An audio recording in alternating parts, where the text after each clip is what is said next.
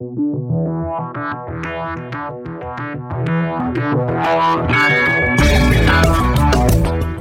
to another episode of Pat and the Fat Man. We like to talk about movies, sports, and whatever else we feel like. I'm Pat. I'm the Fat Man.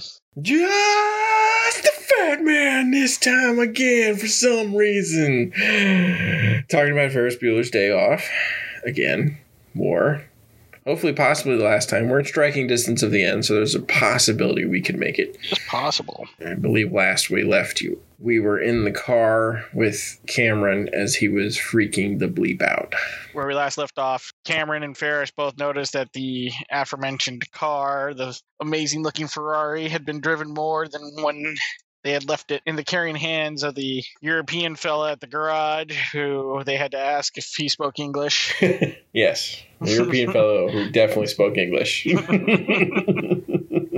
Cameron's got this just shocked look on his face, and he doesn't really just almost catatonic basically. And Sloan is looking back and going, "Dude, you're all right? What the hell?" And Cameron is very much not all right. So then we cut back to the Bueller house. The doorbell rings. Jeannie crawls out from underneath the covers and starts running downstairs thinking it's the cops. And she opens the door and it's a strippergram. Oh, yeah. Oh, man. It's not just one person, though. It's like three, right? No, it's four. Oh, four. Yeah. There's a balloon guy. There's a flower delivery guy. There's a guy, I guess, is supposed to be some sort of clown. He's wearing like this plastic face mask thing. It's really kind of weird.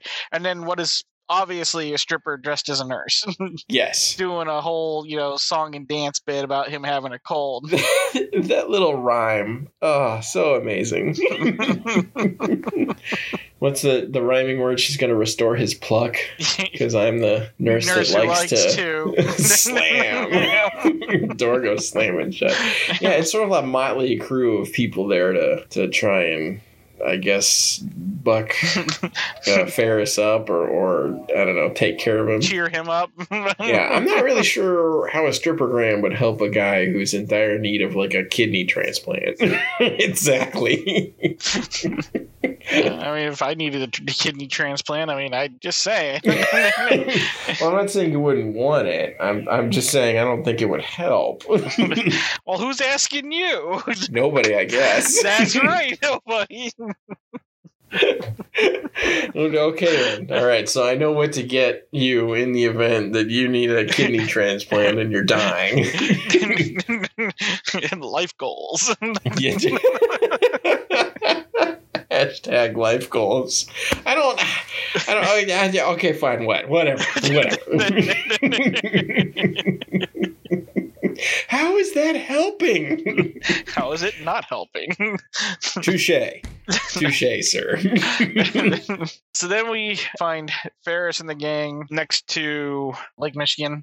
Cameron's leaned down on a barrier wall. Sloan's, trying to be all nurse-like, and looking over him. Hey, you okay? And Ferris goes, "This may well be for real." I think Cameron might have blown a microchip or two, and that he was always a little wound up. The scene, Cameron's just not blinking. He's not looking at anything particular. He's just like a dead fish out of water. Yeah, Cameron's gone kind of completely out of it. Honestly, I don't really remember a whole lot about this scene. It's not a super memorable scene. I don't remember there being a lot of real dialogue. It's just sort of focusing on how out of it Cameron is. This is where Ferris tends to start coming back to earth. He talks about how wound up Cameron is and that how basically this is it for him and Cameron. That they'll both have the summer, but they'll both be working. And then, each will go off to college and they'll go their separate ways. Yeah, it mentions Sloan and the fact that she has a whole nother year in high school and he doesn't really know what that means for them. And that he was serious when he said he would marry her. It kind of sets, this is the reason Ferris did this, right? Right. He's finally presenting you with the reason he is, kind of more or less put his academic career on the line for this day because this was too many absences or whatever. But then, lots of elaborate ways and why he would put so much effort into trying to game the system and using his $8,000 synthesizer to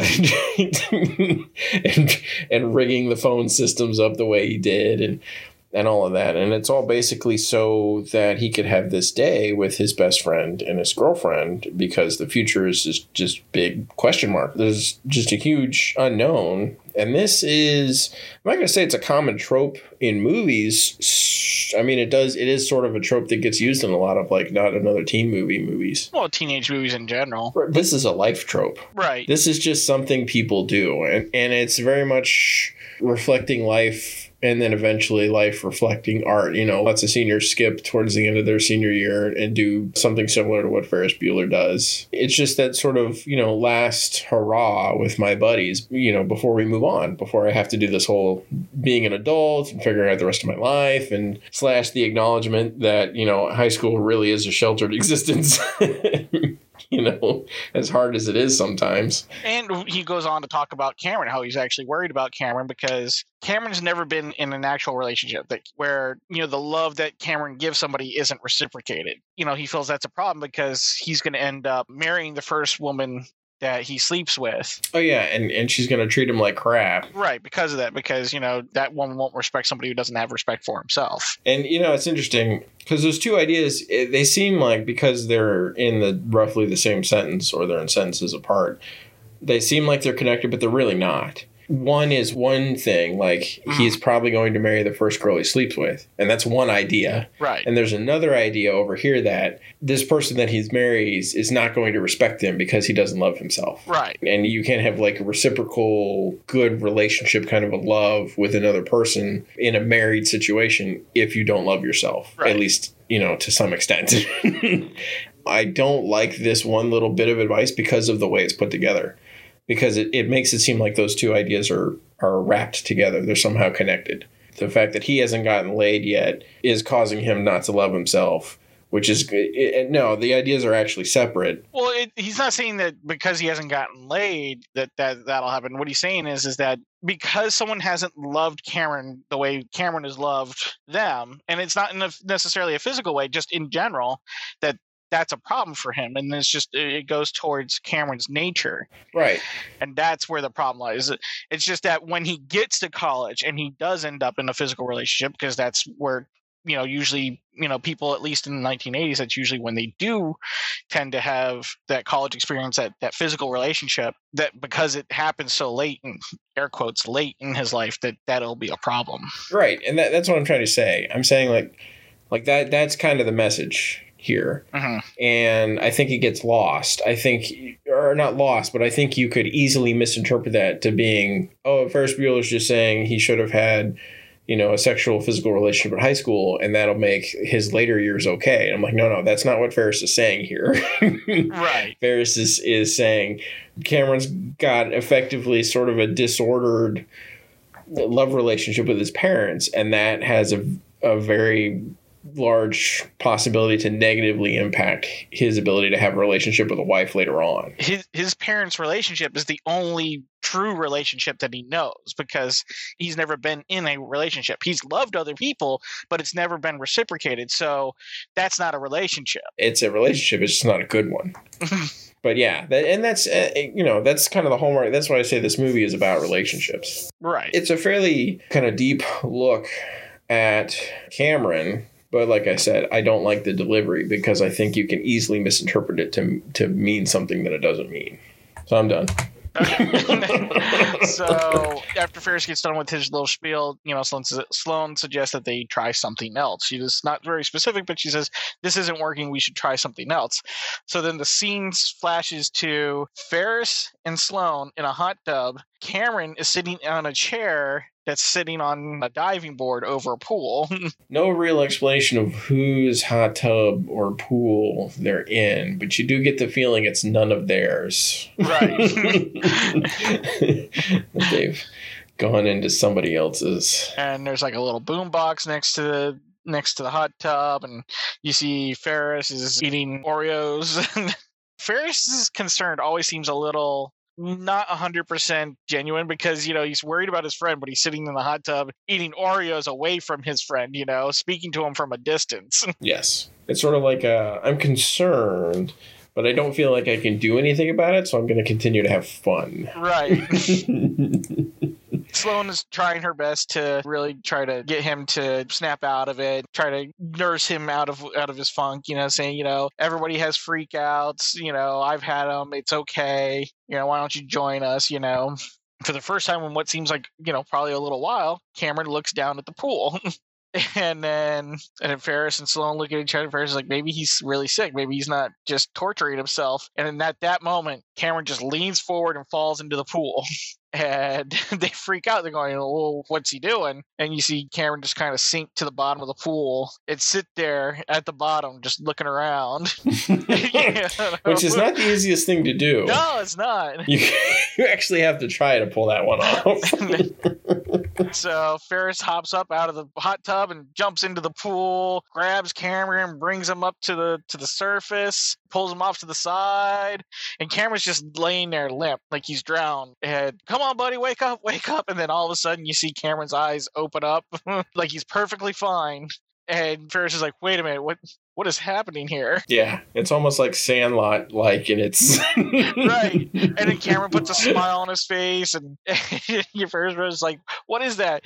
And then another classic line, Ferris Bueller, you're my hero, is what Cameron says. So he pranked him that he was pretending to drown. Yeah. Ferris Bueller, you're my hero. Yeah. What is everybody wearing in this scene? Because nobody's wearing, like, a bathing suit, right? Cameron's in his boxers. Sloan is in... It's not a bathing suit. It's more like a nightie. Yeah, okay. That struck me as weird.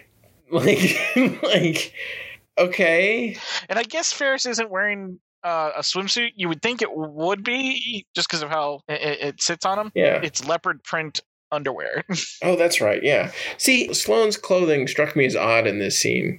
Because you'd figure, either they would be in swimsuits or they would be in, like, underwear. But she's wearing, like, a night dress or... okay. I was like, that just always struck me as weird. I don't know what else to say. It's like an undershirt. Okay, I guess. I guess there's plenty I don't know about women's clothing, so... I was going to say, neither one of us really be experts. Yeah, good point. Solid. And it's funny, because Cameron punks Ferris, and this is sort of the... You can kind of see it's both like him getting back at Ferris for effectively bringing this down upon him this day. Right. But also kind of as like a test, it almost seems like. What would Ferris do if I did this? It is, I think, somewhere between a test and revenge for all of the... not torment, but, all the stress that Ferris has put on him through that day, Which, from Cameron's perspective, is torment. Right. So the prank is revealed, and then they all jump into the pool and are playing, and it's happy times again. They're back to normal. So then we flash to a close-up shot of a police badge, says Sheriff of Shermer, because like many of John Hughes' movie, they take place in the fictional city of Shermer, Illinois. I was not aware that was a thing. Well, yeah, because Breakfast Club takes place at Shermer High School. Oh, okay. In fact, and you should know this, it was one of the lines in Dogma. Jay and Silent Bob were trying to find Shermer, Illinois to sell weed because they saw the John Hughes movies, and they found out that there was no Shermer, Illinois.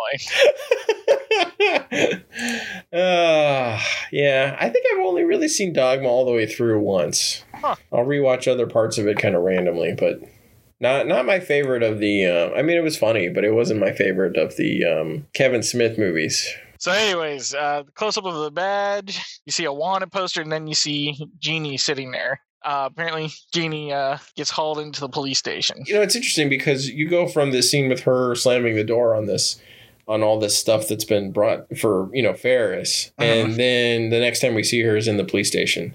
Right. And so, unlike Jeannie's story up to this point where you can kind of see all the links in the chain, this one you get to skip. You're like, how did she get there.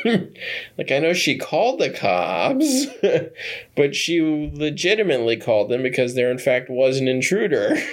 Was an intruder is the operative word. Yep. So we see Jeannie there, and then we see there's this young punk cracking his knuckles next to her, and it's a very young Charlie Sheen who looks a little drugged out, which is a little ironic. Yeah, lo and behold, Charlie Sheen playing a future version of Charlie Sheen.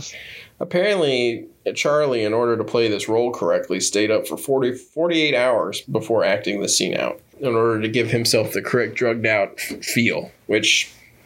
excellent move, because it comes off well. He's sitting there just staring at her. Yes, not creepy at all. At all. And his first line is drugs. Yeah. I mean, when you say that word, there could be a lot of things going on here. Are you offering? Which is exactly her response. Is like, she goes, thanks, no, I'm straight. And he's like, no, I meant, are you in here for drugs? Yeah. So she's like, so why are you here? It's like, I don't know. Mind your own business. I'm in here for drugs. That's why I'm in here. And then Charlie Sheen's character says, you wear too much eye makeup. He's just, trying to talk to her, and she's just trying to ignore him. And he's just saying anything that he can to get her to talk to him. Yeah, it's just very teenager conversation. Mm-hmm. Between two people who don't care. The guy who doesn't care that she doesn't want to talk to him, and the girl who just doesn't care. So, very awkward, but kind of an interesting conversation. You get to see a little more of Jeannie's personality come out. Because, effectively, Jeannie's been a very one flavor character. Mm-hmm. She's been a bee pretty much the whole time, from the first scene up until now. And so she gets a little more depth here, but not much. Through the little bit of this, they get to the crux of her story. He says, tell me your story, basically. And she tells him that she was trying to catch her brother ditching school. And while she was there, someone broke in. And when she called the cops said that she made a phony phone call and brought her in. Charlie Sheen's like, well, what do you care if he ditches? And she's like, well, why should he ditch when everybody else goes to school? Sheen is just like, so what? Yeah, Sheen's just like, so what you're mad about is him being able to skip and not get caught. So it becomes this almost philosophical thing where this drugged up kid is the one giving the good advice. Yeah. And he tells you, well, maybe you should be less worried about your brother, more worried about you. And at the end of this conversation, he goes, you know who you should talk to? She goes, if you say Ferris Bueller. He goes, oh, so you know him? Know him. And you see her put her hand into a fist. Yep. It always comes back to Ferris.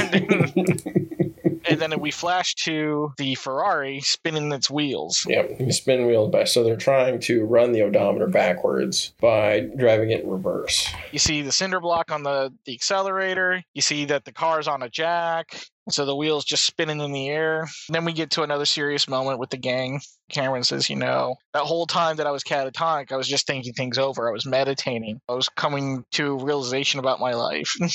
And how he didn't like what he saw, that he didn't like being such a worrisome person, that he's tired of just being nervous and worried about this going bad or that going bad, and that he was just tired of it.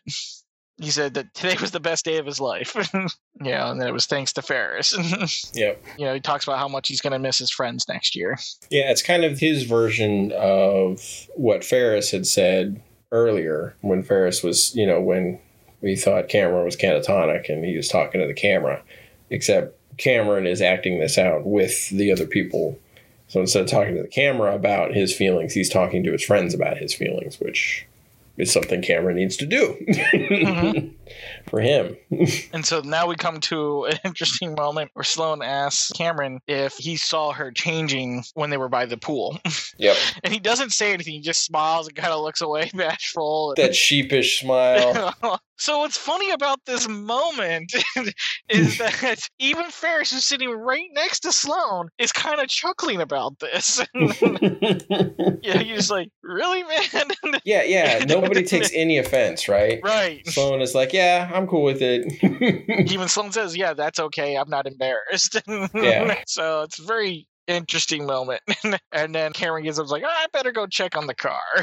They find out that putting the car in reverse does nothing. Yes, turns out this model was made after that fix was made to odometers. Right. No bueno on trying to roll it in reverse.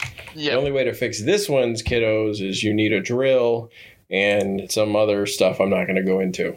In order to take the odometer out of the dash and run the mileage back. Yeah, not something either Cameron or Ferris probably know how to do. Especially because he uses the word crack it open. I'm like, I wouldn't. Yeah, no. You. And then Cameron goes, it's all right. Don't worry about it. You know what? I'm going to confront my dad and we're going to have a talk. I'll take the punishment. I don't care. I'm going to make a stand against my dad. Yeah. It's kind of interesting because he's taking ownership of the day, right? Mm-hmm. In this scene and kind of in the lead up to this scene, because he has that, hey, this was the best day of my life and I hate being so worrisome and this was great. And you know what? I'm going to own it. Now this day has consequences, right? For at least me. Maybe not for you two, but it now has consequences for me. But you know what? I'm going to own it. I'm going to own this day. I'm not going to just take my parents' crap anymore. I'm actually going to stand up for myself in everything. This sort of courage turns to rage.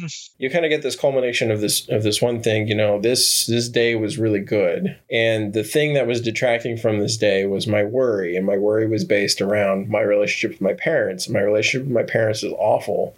And their relationship is awful. And that's BS. And then the projection of that backwards going, how many days of my life have been ruined because of the fact that our relationship is awful? And all of that comes to a head and gets projected onto the car. Right. Because this car is what Cameron's dad loves, right? This is the thing he spends the most time with. You know, this is the wolf that Cameron's dad feeds, right? That's the old proverb. You have two wolves in you, you know, one's love, one's hate. Which one's going to win? Well, the one you feed, right? Well, you can expand that proverb to anything. In this case, like what gets your attention is what you love. This car is for Cameron a rival in a lot of ways. Like this car gets the love that is rightfully his as a son.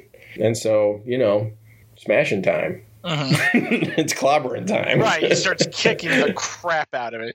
Breaks a light bulb, dents the grill, and just beats the ever-loving crap out of it. And, you know, thankfully doesn't break his own leg from what we could tell.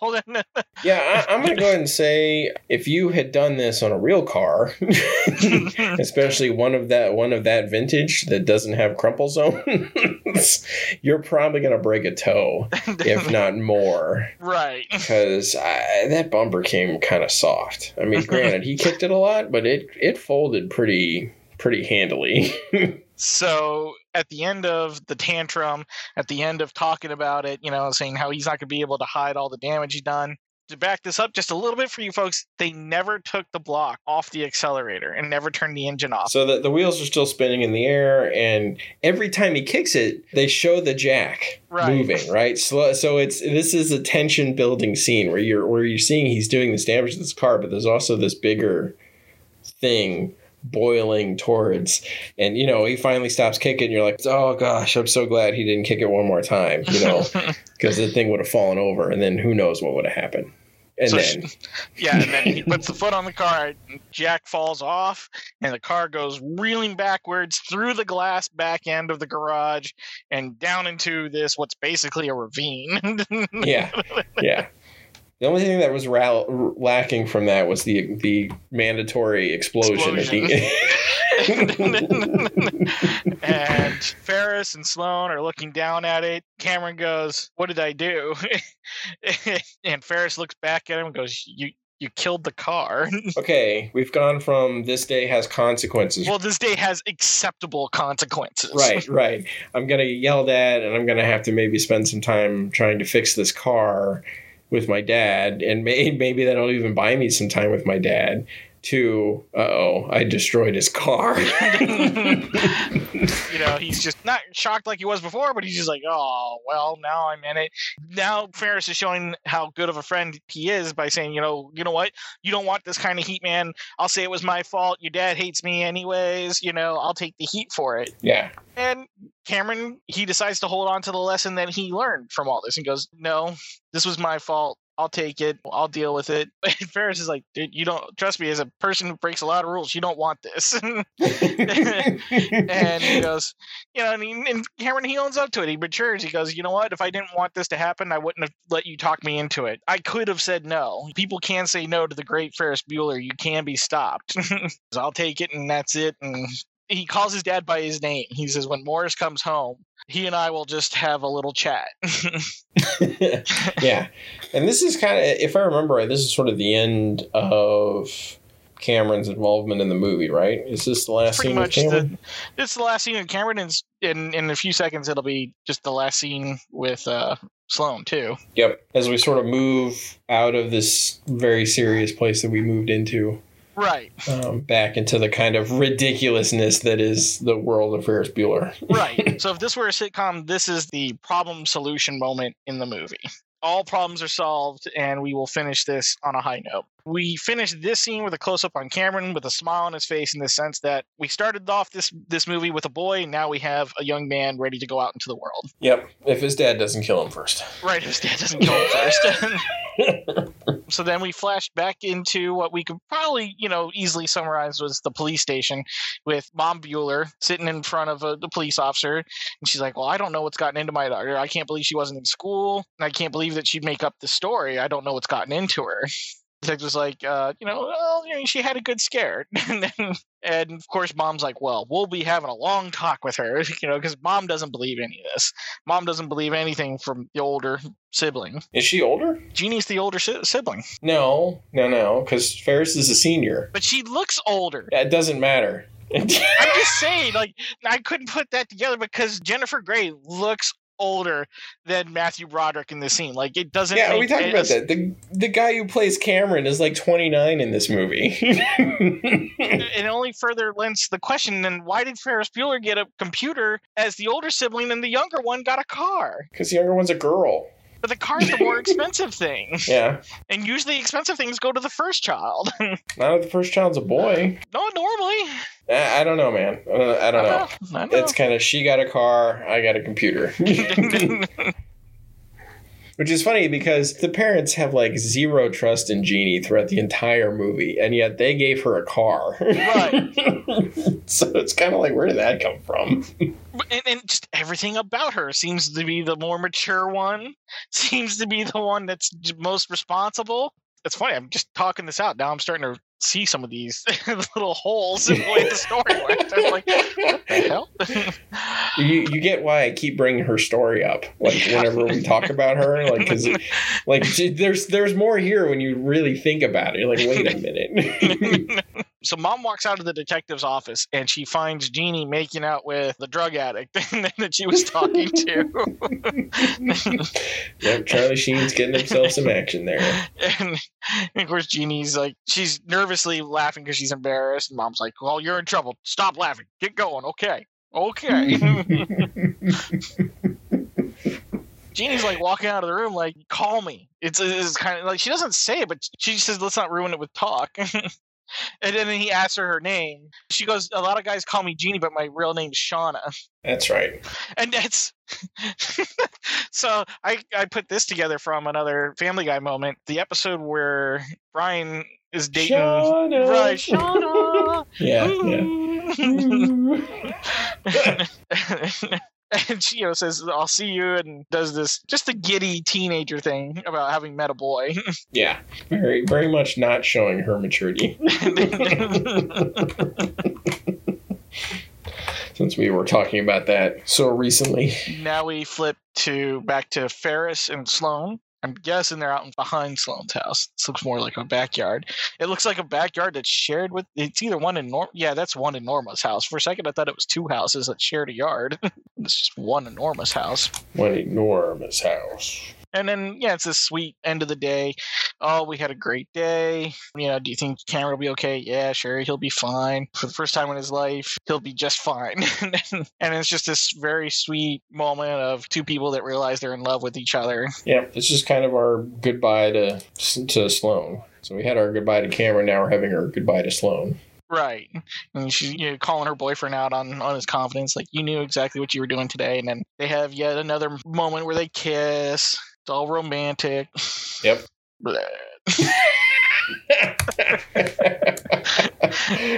It's all romantic. So then Ferris takes a look at Sloan's watch, and it's like almost 6 o'clock. He's like, oh crap, I gotta get home. Yeah. As he's leaving Sloan, as he's starting the race, she calls after him, I love you, and he says, I love you too. And then she kind of just says out loud to herself, he's going to marry me. He's going to marry me. Not I'm going to marry him. I'm not going to marry him. No, he's going to marry me. Yeah. That's how confident she is of his love. Honestly, I didn't really read anything into that, hilariously. Beyond that, they seemed confident, because earlier you had Ferris, tell us directly that he was serious about marrying her. Mm-hmm. And now we have kind of, okay, she's sort of in line with that. Right. And now come to the final classic scene of him doing the race home. As always, so many iconic scenes from this movie get used in other movies as tropes. As we start the race, Ferris Bueller's running, and we see Jeannie and Mom Bueller in the car. Mom's, doing her thing about how she can't believe she had to pick her daughter up to the police station and how she ruined a deal with one of her clients, this, that, and the other thing. Jeannie's like, I'm sorry. That's like a subplot is this deal that she's been trying to close with the Germans or whatever. I can't remember. The Vermont people, she says. The Vermont people, that's right. The German, anyways. The Vermont people. I don't know why they're German, but anyways, the Vermont people. As she's driving, Jeannie slams on the brakes because she sees someone jump out in front of her car. Mom's papers go flying, so Mom's not paying attention. And lo and behold, who is it? It's Ferris Bueller. Jeannie and Ferris Bueller lock eyes, and then all of a sudden you hear the music change, and it's like the starting gun. The race has begun. This gets used almost wholesale in other movies, or sometimes it's just a basic trope, but sometimes other movies, TV shows, whatever, they just steal this entire scene, including the music. Right. We get to see most of the race through Ferris's eyes. He's running through backyards, people are looking at him funny, and he's just just back and forth. Jeannie's driving like crazy. Mom's yelling at her, slow down, and Jeannie's yelling, I can't drive with you yelling at me like this. Yeah. Ferris Bueller's like running through backyards, he's just scooping up people's drinks and running, and people are like, what just happened? Yeah. Who are these people? How is this okay? How come nobody has shot him yet? And there's this great scene. Ferris runs through one backyard, and it's two attractive women sunbathing, and he runs past them. He walks back Nonchalantly and shakes their hand. Hi, I'm Ferris Bueller. I'm Ferris Bueller. Hi. And then it takes off again. Does it even show him take off? Doesn't it like switch scenes and he's still there talking to them? Right. And then as Jeannie's driving down the road, there's a cop now chasing her because she's speeding and driving like a maniac. And yeah. Jeannie runs right past Dad with the cops right behind her. Dad's trying to pick something up out of the glove compartment when they go right past. Yep.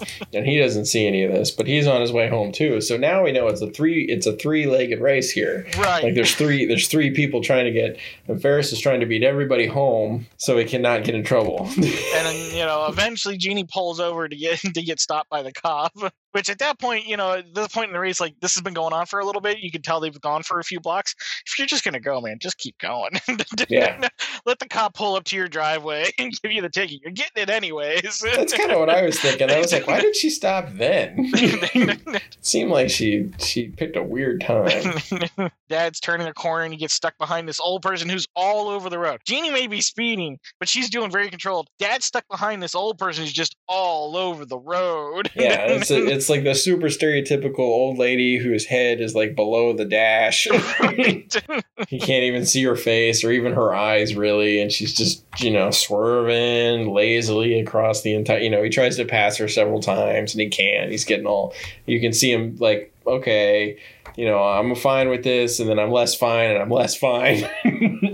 As Dad finally gets around the old lady, he starts going down the road, and Ferris Bueller's running down the middle of the road. Not sure why the middle of the road, but he is, and his dad pulls up right beside him. Yeah. And is apparently not paying any attention. Like, he looks at Ferris from behind, sees him, doesn't realize who it is. Ferris finally breaks away, and he realizes his dad's right next to him and runs behind the car. And then his dad's like, "What? Where'd that kid go?" Yeah, that whole thing is not believable. The believe button. Yeah, I'm pressing the I believe button as hard as I can right now. The typical 80s sitcom believe button. Yep. And then Ferris runs through a house and goes, "Oh, smells good." Runs out to the backyard. There's some people on the deck going, "Dinner's ready," and then keeps on running. And then we get the super slow-mo moment. Ferris jumps onto this kid's playset in the backyard, runs up the slide, jumps onto a trampoline and jumps over the hedges, and it does it in slow motion. Kind of like a $1 Million Man kind of a thing. Right. And it's all done to this very iconic music. Like, anybody who hears it goes, "This is Ferris Bueller music." Ow! Yeah. He lands on the ground at the same time Jeannie's pulling up into the driveway, and Jeannie just runs out of the car. It's like she just flies out of the car, starts running for the front door. And as Ferris Bueller lands in the backyard, Dad pulls up to the driveway. Mom gets out, and I just picked up Jeannie at the police station. He's like, "I just don't know what to do with her anymore." And the dad's like, "Well, we should just shoot her." She got 2 speeding tickets. I lost a Vermont deal. Let's shoot her. Let's shoot her. It's just like, and neither of them like laugh or anything. It's just, and the mom's just like, yep, that's what we should do. It's just so out of nowhere. So Ferris runs to the back door, tries to open it, and sees that it's locked. Then he goes to the atypical spot where the key is usually hidden under the doormat. Oh, lo and behold, it's not there. And then you see a tattered foot, fall down in front. And he goes, "I got you now." It's Ed Rooney's voice. You know it's Ed Roony at this point, but his pants are all wild and dirty and mashed up. And he's holding on to the key. And Ed Rooney's like, has his triumphant moment, or what he thinks is his triumphant moment. He's like, "I got you now, you little bastard." "I got you, Ferris." He says, I got you, Ferris. But, he's thinking, "You little bastard." Yeah, and it's funny because we've more or less forgotten about Ed Roony. Like, we haven't seen him in quite some time since his car got towed, right? So it's sort of like, well, whatever happened to Ed Roony? Well, apparently he went back to the house to see if he could catch Ferris coming back. Jeannie hears Ed Roony talking to Ferris in the backyard, and Ed Roony's saying that he's going to keep him in high school for another year from all this, that he's got him right where he wants it, under his close supervision. The extra year is going to be under his close supervision. And it's at that moment Jeannie opens the door and says, "Hi. Oh, there you are, Ferris. Oh, can you believe this kid? Thank you, Mr. Roony, for driving him home. Get upstairs. You're not supposed to be out of bed." Mr. Roony has this dumbfounded look on his face, like, wait, what is going on here? And we kind of do too, because it looks like Jeannie has had like 100% about face in roughly 5 seconds, right? Right. Because while she was running into the house, she was, as far as we could tell, still intent on trying to bust Ferris. Right. And then she goes, "Oh, and Mr. Roony, you left your wallet on my kitchen floor." She's holding his wallet and throws it into the mud. And yep. then his eyes go wide like, "Oh, crap, you caught me in your house." You realize, oh, it was me that you kicked in the face 3 times. Yep. And as she throws the wallet, she closes the door on him, and you hear the dog growl behind him. It's like, And so Ferris runs upstairs, closes the door, takes his jacket off, pushes the dummy out of the bed, and crawls under the covers just in time. Oh, only that he forgot about. The synthesizer is still making snoring noises. And his parents are getting closer and closer to the door. He's like, "Oh, crap, what do I got to do?" And he picks up a shoe and he throws it at it and turns off just as the parents are opening the door. Unlike other thrown shoes that have been thrown by, say, like, the University of Florida. Oh, it was a baseball. Sorry. Yeah, it was a baseball. I like making thrown shoe jokes, though, because... Honestly, who throws a shoe? Who throws a shoe? So the parents walk in, "Honey," he's pretending to be asleep, and they, wake him up. "Oh, you're still awfully warm. How do you feel?" And He's like 150% better, really still playing it up. Please let me go back to school tomorrow. Or I can't miss anymore. Don't make me stay home again. I want to go back to school. I have to graduate in June. Yep. Yet his parents like, oh, don't worry about honey. If you're sick, you're sick. He's like, oh, maybe you're right, Dad. Really hamming it up as hard as he possibly can. And they go, oh, how did you get to be so sweet? And he's like, just years of practice, just laying it on. Yeah. The amount of sweetness that makes you want to vomit. Oh, look, I vomited it in my mouth. I want to say he's got some final words of wisdom, if I remember correctly. Well, again, he goes, I'll say it again. Life comes at you pretty fast, and if you don't look around once in a while, you'll miss it. Yep. Probably should have ended it with a don't try this at home, kids, because kind of BS he pulled off is basically impossible in real life. As we come to the end, we get kind of a not necessarily a blooper reel, but we get end credit scenes, Ed Roony walking home on his own, and the school bus pulls up next to him. Bus driver's like, Mr. Roony, you want to ride? And just this awkward scene of the dean of students getting on the school bus with all these other kids and having to pick a spot. They're all look at him. This is probably the most awkward scene in the entire movie. This kind of thing wasn't really done in films yet, like having a scene being concurrent with the credits. Mm-hmm. So that was different. The way they did the credits in this movie was very different and copied by so many people since then. It's almost a normal thing these days to have something happening during the credits, at least the initial roll of credits these days, as well as what comes at the end of the credits. Was there another during the credit scene? It tightens out as the bus is pulling away, and then it immediately pops back to inside the Bueller home, and Ferris looking at the camera going, you're still here? Go on. The movie's over. Go home. The movie's over. Go home. Yeah, that was one of the very first end of credit scenes in movies. It may have been the first, if I'm not correct there, but it wasn't the first. It was one of the first. And you see it used more and more often since then. These days, there are certain types of movies where it's just sort of always expected. Superhero movies and some other types of movies. And that's the end of the movie. Ferris Bueller's Day Off. Definitely vastly more enjoyable than the other movie you guys made us watch. We appreciate this one. Certainly less awkward. So let's go to final thoughts of The Fat Man. Well, like you said, better than the other one that we watched. Probably my second favorite John Hughes movie after The Breakfast Club. Don't you forget about me. I'll be alone. Dancing, you know it, baby. Keep going. Just distract me. Troubles and doubts. Yeah, but it was fun. It was lightweight. It dealt with some issues, but it definitely wasn't the center point of the movie. Kind of got a tour of Chicago. Don't you? Okay, I'll shut up. I'm sorry. And such a classic cinema because there's so many. Walk on by. No, I didn't stop today. I wasn't even trying. I did it out of instinct. I'll wait till you're done. I don't think I'm ever going to be done. Just try and finish out. But yeah, so many classic cinema tropes from a 1980s movie. Call my name. Yeah, what can I say? It was a lot of fun. You walk on by. I'm done. Will you call my name? I'm done. As you walk away. All right, fine. Okay, all right, you done? I guess. I'm sorry. I just said I was done. All right, fine.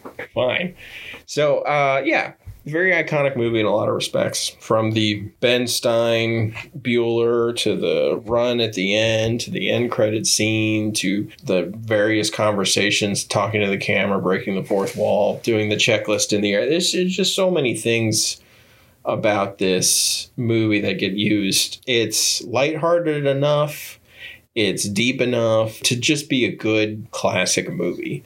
Mm-hmm. I think I'll agree with you. Probably my second favorite John Hughes movie. It's probably in my top 5 from this era of movie making / genre. You know, I know you kind of have some other sci-fi movies mixed in this era as well. Unfortunately, I like bad 80s movies, so... Right, yeah.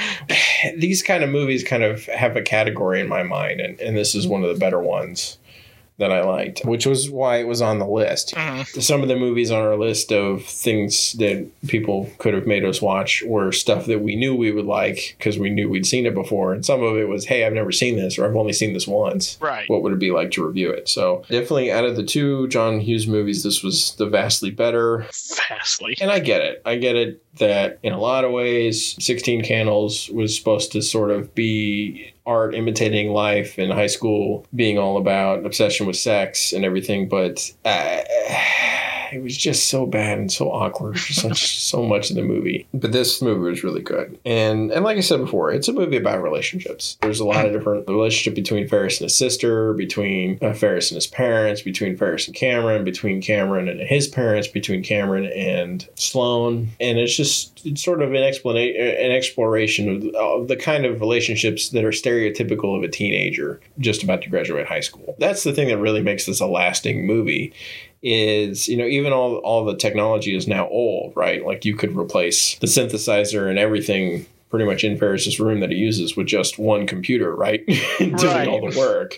Everything he does and the whole scheme of the day is still going to be the same. Like it's not like Chicago's Board of Tourism high points have changed that much over the last 50 years. You still want to go see a Cubs game. You still want to go see the Sears Tower. For me, it was mostly about the pizza, but you know, that's Chicago for me. But yeah, just an iconic movie and a lot of fun. I'm glad we got to review it with y'all. So this has been another episode of Pat and the Fat Man. We're happy you joined us to listen through our 4-part take on Ferris Bueller's Day Off. And I'd like to remind you we do have a Patreon and a website. If you'd like to hang out with us in ways more than just listening to us on the podcast, you can go there. And you could even support us and help us pay our editor, who makes this all listenable and not just a bunch of random gibberish being shouted at by 2 guys over the phone. Loud noises! Loud noises! I'm Pat. And I'm the Fat Man. Stay classy. Save Pat and the Fat Man. Don't you? It's not even the right movie. Bum, bum. Bum, bum. Oh, yeah.